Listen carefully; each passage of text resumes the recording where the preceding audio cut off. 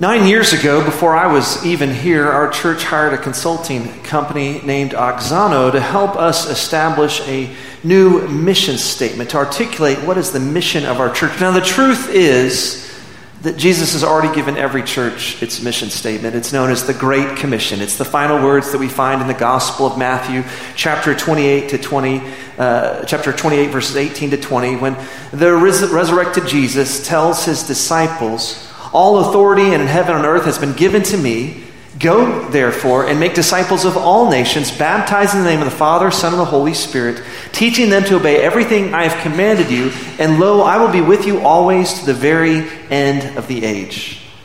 Every church that seeks to follow Jesus is trying to make disciples, because that's the mission of the church. That's the Great Commission Jesus has given to us. However, every church tries to make disciples in a different way. And so we hired Auxano to help us discover what is the unique way that we are called to help make disciples of Jesus. Well, after many prayerful conversations, there was a wonderful mission statement that's been created. I think we can show it up here, the mission statement of our church. It's to discover and live the way of Christ in the expansive grace of God. Could you say that with me? Discover and live the way of Christ in the expansive grace of God. Now, I wasn't here when they wrote that, but I thought it was a great statement. In fact, it reminded me of something Eugene Peterson would write, and he's one of my favorite authors. He is the Presbyterian minister and scholar who helped translate the Bible into the Message, contemporary English translation of the Bible. And this idea of discovering means that we're going to search out the Scriptures and discover the ways of Jesus.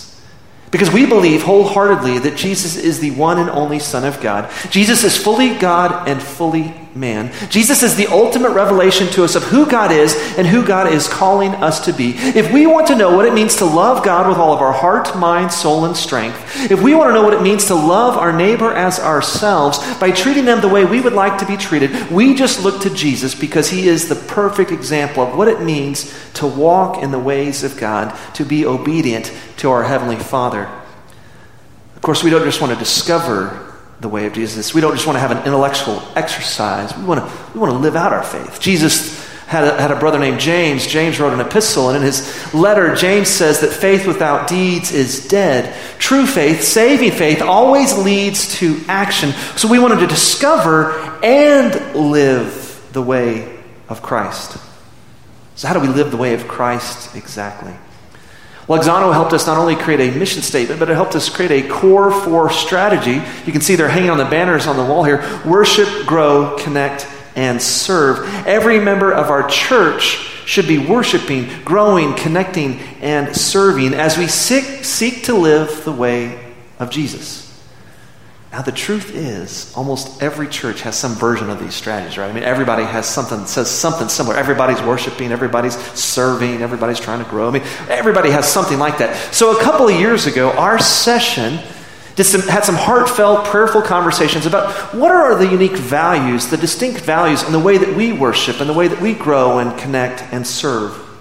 Now, values in any organization are the core beliefs that guide the actions and help establish the culture of an organization or a church. A value is a non-negotiable. It's not something that will change. In fact, churches are willing to lose members because of their values. If they uphold a certain value and someone doesn't like that value, well, that value is not going to change. And so we're willing to see people leave. Organizations are willing to see people leave because their values are so important to them and they don't change. Well, 2 years ago, we talked about what are the values in light of this core 4 strategy. When it comes to worship, our value for worship is reformed worship. When it comes to grow, our core value is intergenerational ministry. Grow, it's intergenerational ministry. When it comes to connect, our core value is compassionate community. When it comes to serve, our core value is missional living. And over the next 4 weeks, we're going to talk about going more in depth with each one of these values as a part of our strategy. Now, this morning, I'm going to talk about worship, specifically reformed worship. What is reformed worship exactly? Well, reformed worship is guided by reformed theology. So we need to talk about what reformed theology is before we talk about reformed worship. What is reformed theology? Well, on October 31st, 1517, Martin Luther, an Augustinian monk and theology professor, posted his 95 Theses on the door of the All Saints Church in Wittenberg, Germany. And here's a picture of Martin Luther posting those 95 Theses. Martin Luther posted his 95 Theses, or his 95 declarations or concerns, in response to what he viewed as a non-biblical, unethical selling of indulgences that was taking place in the Holy Roman Catholic Empire at the time. The Roman Catholic Church was selling indulgences to help finance the rebuilding of St. Peter's Basilica. And a priest named Johann Tetzel was actually in Wittenberg, and here was his selling pitch, his tagline: "As soon as the coin in the coffer rings, the soul from purgatory springs." That sold a lot of indulgences, that line did. But as theology professor Martin Luther and monk thought about this, he said, this is not in the Bible. Indulgences are not in the Bible. In fact, purgatory is not in the Bible. In fact, he found that the Roman Catholic Church at the time was doing a lot of things that was not in the Scriptures. In fact, last fall, a group of us had an opportunity to go to Wittenberg, Germany, and we got to stand before that very same door, although actually it's been replaced with a big bronze door. And it's a huge door, and the 95 Theses are engraved in the door in Latin. And Martin Luther wrote it in Latin because he really wasn't trying to create a revolution. He was really trying to start a conversation with the Roman Catholic Church. He was seeking to reform the church. But the Pope at the time wasn't interested in reforming the church. In fact, the Pope at the time decided that Martin Luther was a heretic. He declared Martin Luther a heretic, excommunicated from Martin Luther from the church, and a bounty was placed on Martin Luther's head. Now, the fivefold cry of the Reformation, men like Martin Luther and John Calvin, the fivefold cry of the Reformation was sola gratia, or grace alone, sola fide, or faith alone, solus Christus, or Christ alone, sola scriptura, or scripture alone, and soli Deo gloria, or glory to God alone. Now, these five solas can all be found in the Bible. I'm going to look at each one of these individually just for a moment so we can understand exactly what is Reformed theology. Grace alone. We are saved by grace alone. As Paul writes in his letter to the church in Ephesus in Ephesians 2, 8-9, "For by grace you have been saved through faith, and this is not your own doing, it's the gift of God, not a result of works, so that no one may boast." God's grace is a gift that we simply receive by faith. We don't have to add any works to obtain it. We simply receive it as the free gift that it is through faith. Now, the Roman Catholic Church at the time was teaching that it was God's grace and our works through the sacraments that helped establish and maintain a right relationship with God. Specifically, one needed to participate in the sacrament of penance if one wanted to maintain a right relationship with God. Now, in the Roman Catholic Church, the sacrament of penance is basically someone has committed a sin, and so they go to a priest, and they individually with that priest, they confess their sins to the priest, and the priest offers an absolution, or hey, you are forgiven in the name of Christ, and then the priest offers some type of penance or some type of work of satisfaction that they must do in order to show their repentance, to demonstrate their repentance, like they say so many Hail Marys, or go do some act of service, or give some kind of gift. Well, Martin Luther, as a faithful monk in the 1500s, was always burdened by his sins. In fact, he would spend over an hour confessing his sins to the priest. He was kind of wearing the priest out. And the priest would say, "Martin Luther, you are absolved. Here is your penance. Go do your penance." Well, as Martin Luther was on his way to go do his penance, he would sin again. He would have a wicked thought or a selfish thought. And he'd like, I've got to go confess that sin. So he'd go back to the priest, and it was a tireless experience for him. He never felt like he was right with God.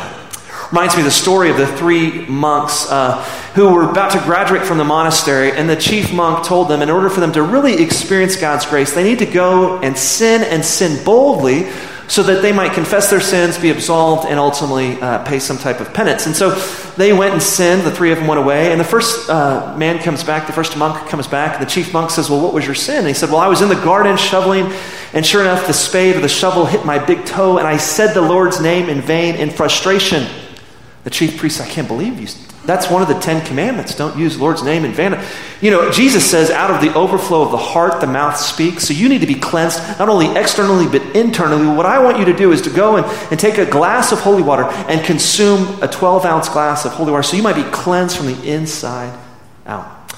Well, the next monk comes back and he says, "My child, what was your sin?" And he says, "Well, I broke into the wine cellar and I got roaring drunk and I acted foolishly last night and I had this horrible headache. I've got a hangover. It's all kinds of pain." And he said, "Well, you should, because Paul says in Ephesians 5, do not get drunk on wine, for it leads to debauchery. And so you need that alcohol to be washed out of your system. I want you to drink an entire gallon of holy water so that it might flush through your system." Well, the third monk comes back and he says, "My child, what was your sin?" And he said, "Well, I peed in the holy water."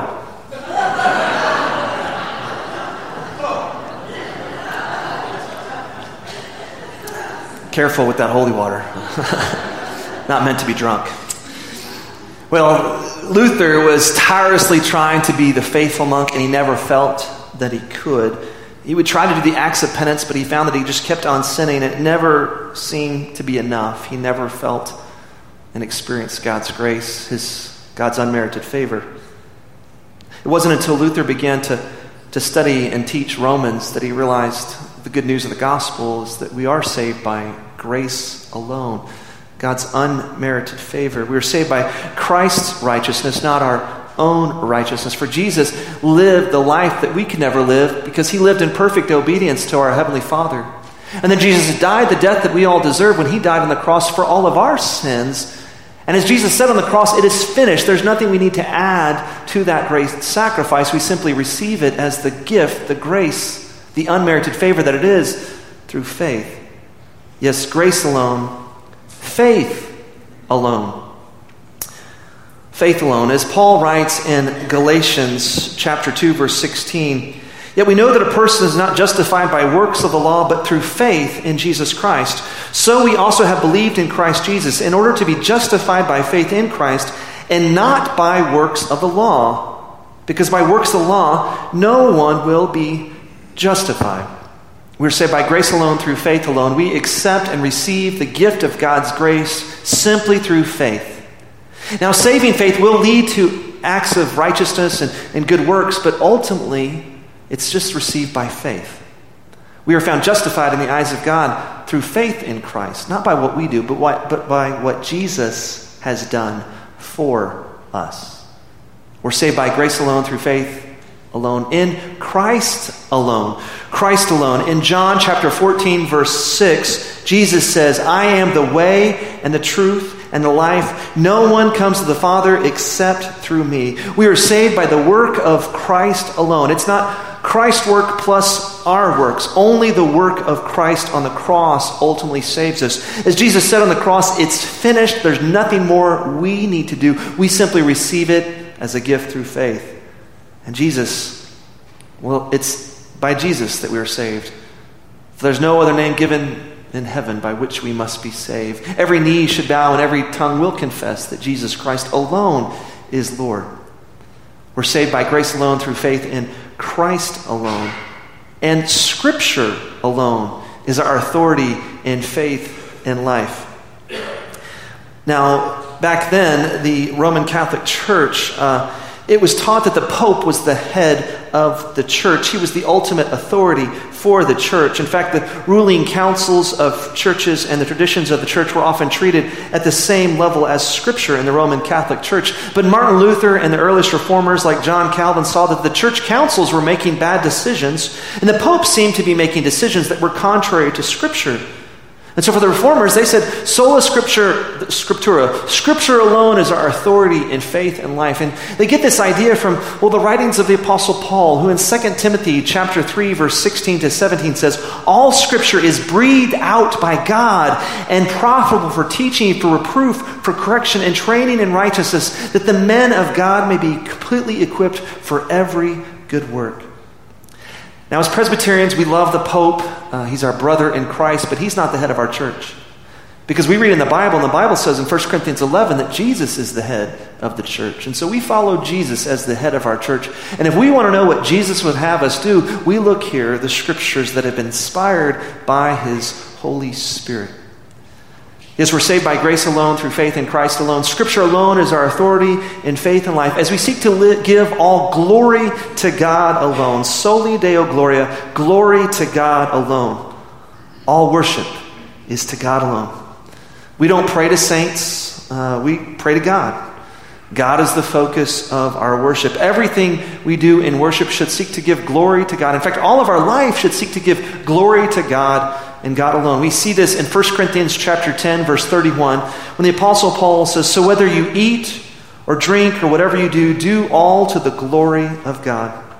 It's our understanding of these 5 solas, grace alone, faith alone, Christ alone, Scripture alone, and glory to God alone, that guides our Reformed worship. God is the focus of our Reformed worship as we seek to give all glory to God alone. In fact, we understand that God is the primary audience in our worship. We are all performing before our worship to God. God is the one that we're giving all of our worship to. Yes, the band here in a moment will be up here in the chancel, but they're not performing for you. They're performing for God, and we are celebrating how their music is helping us draw closer to God. Now, in order for us to know what kind of worship is pleasing to God, we have to go here. We have to see, what does the Bible say should be our priorities in our worship of Almighty God. To find out what the Bible says, what should be our priority and how we should order our services of worship today, I would encourage you to turn to 2 Timothy chapter 3, verses 10 to 4-5. It may be found on page 1269 of your red pew Bible. And now, just a little bit of background as you turn to page 1269 in your red pew Bible. Timothy, 2 Timothy is the last letter that the Apostle Paul wrote to Timothy, who is his son in the faith. Timothy's father was Greek. His mother and grandmother were Jewish. And Paul met Timothy while he was in Lystra, planting the church there in the city of Lystra, which is a part of the region of Galatia. And on his second missionary journey, Paul invites Timothy to come and join him, to be a missionary companion, to help him plant churches. And so Timothy was with Paul when they started the church in Philippi. Timothy was with Paul when they helped start the church in Thessalonica. And now Paul writes this final letter to his son in the faith. Paul is in a Roman prison cell. He knows that he's probably near the end of his time here on this earth. He has fought the good fight. He has run the race, Paul says. And he writes to Timothy, young Timothy, who's trying to lead the church in Ephesus. And he's offering some final instruction on how he should lead and how he should order the worship of that church in Ephesus. To see what Paul had to say and how we might order our worship today, please turn again to 2 Timothy chapter 3, verses 10 to 4-5. But before we read God's word, let me call upon his Spirit to guide us in the reading and preaching of his holy word. Please join me as you pray. Holy Spirit, we thank you so much that you inspired Paul to put pen to paper so that we might have this letter of instruction to Timothy, who's trying to lead the church in Ephesus. Oh Lord, as we seek to faithfully follow you, as we seek to order our worship in a way that would bring glory and honor to you, that would be pleasing in your sight, oh God, I pray that you might speak to us, that we might hear from you. I pray, as the psalmist says, may the words of my lips and the meditation of all of our hearts be acceptable in your holy sight. Through your Son's precious name we pray, and all God's people said, amen. 2 Timothy chapter 3, beginning with verse 10. Listen to the word of the Lord. You, however, have followed my teaching, my conduct, my aim in life, my faith, my patience, my love, my steadfastness, my persecutions and sufferings that happened to me at Antioch and at Lystra, which persecutions I endured. Yet from them all the Lord rescued me. Indeed, all who desire to live a godly life in Christ Jesus will be persecuted, while evil people and impostors will go on from bad to worse, deceiving and being deceived. But as for you, continue in what you have learned and have firmly believed, knowing from whom you learned it, and how from childhood you have been acquainted with the sacred writings, which are able to make you wise for salvation through faith in Christ Jesus. All Scripture is breathed out by God and profitable for teaching, for reproof, for correction, and for training in righteousness, that the man of God may be complete, equipped for every good work. I charge you in the presence of God and of Christ Jesus, who is to judge the living and the dead, and by his appearing and his kingdom, preach the word. Be ready in season and out of season. Reprove, rebuke, and exhort with complete patience and teaching. For the time is coming when people will not endure sound teaching, but having itching ears, they will accumulate for themselves teachers to suit their own passions, and will turn away from listening to the truth and wandering off into myths. As for you, always be sober-minded, endure suffering, do the work of an evangelist, fulfill your ministry.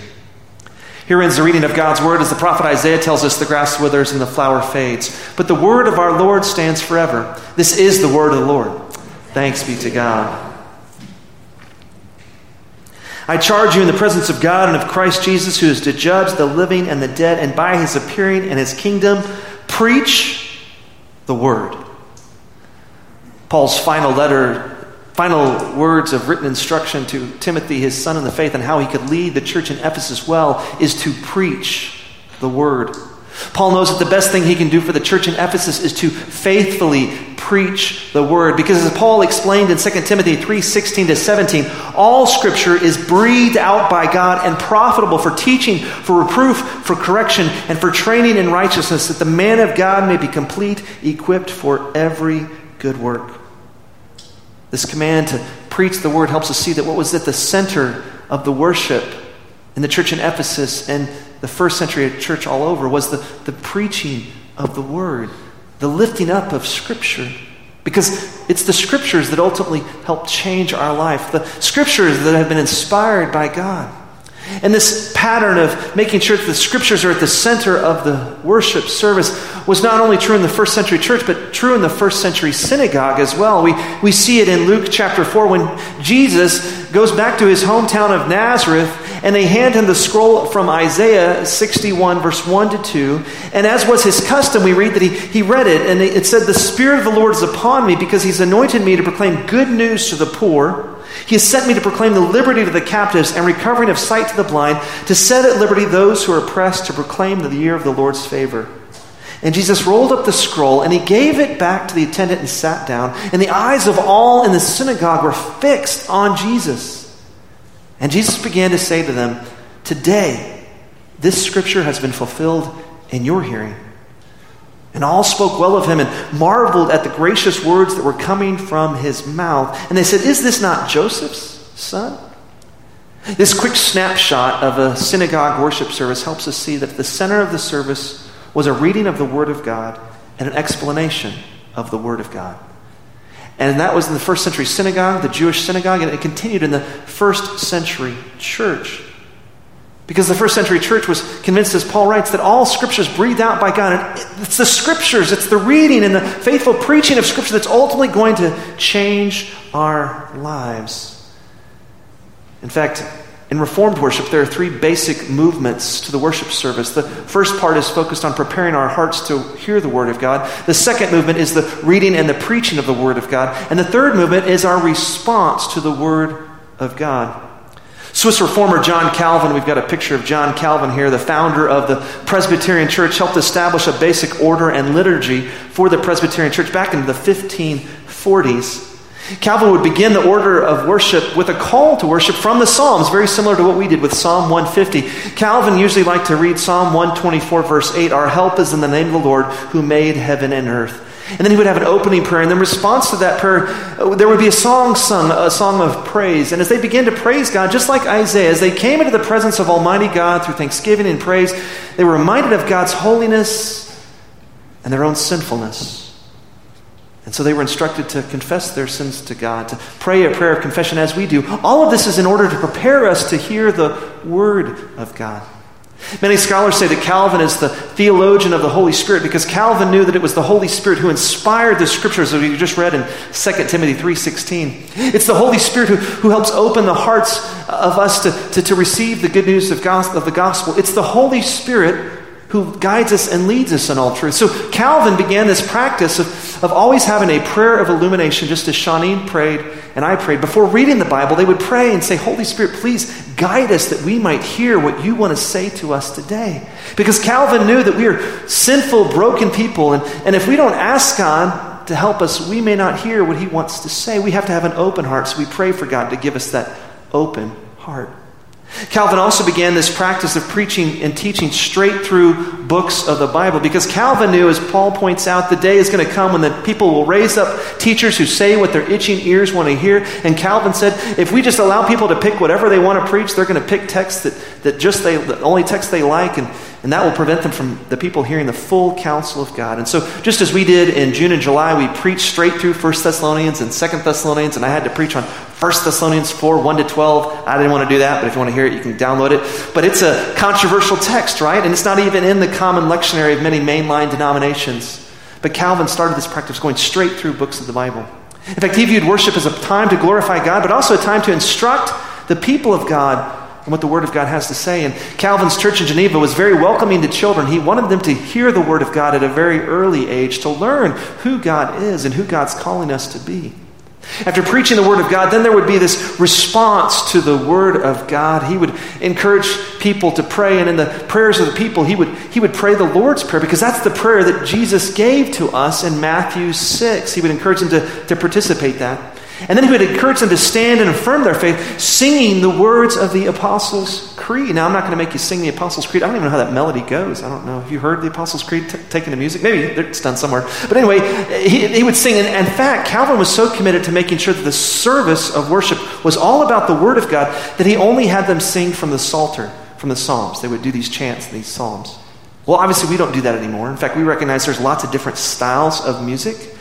And we want to reach as many people as possible with the gospel of Christ. And so, yes, we have 3 worship services, but 3 different types of music at all 3 services. We've got a gospel service at 8:30 with wonderful songs like I'll Fly Away, Nothing But the Blood, Victory in Jesus.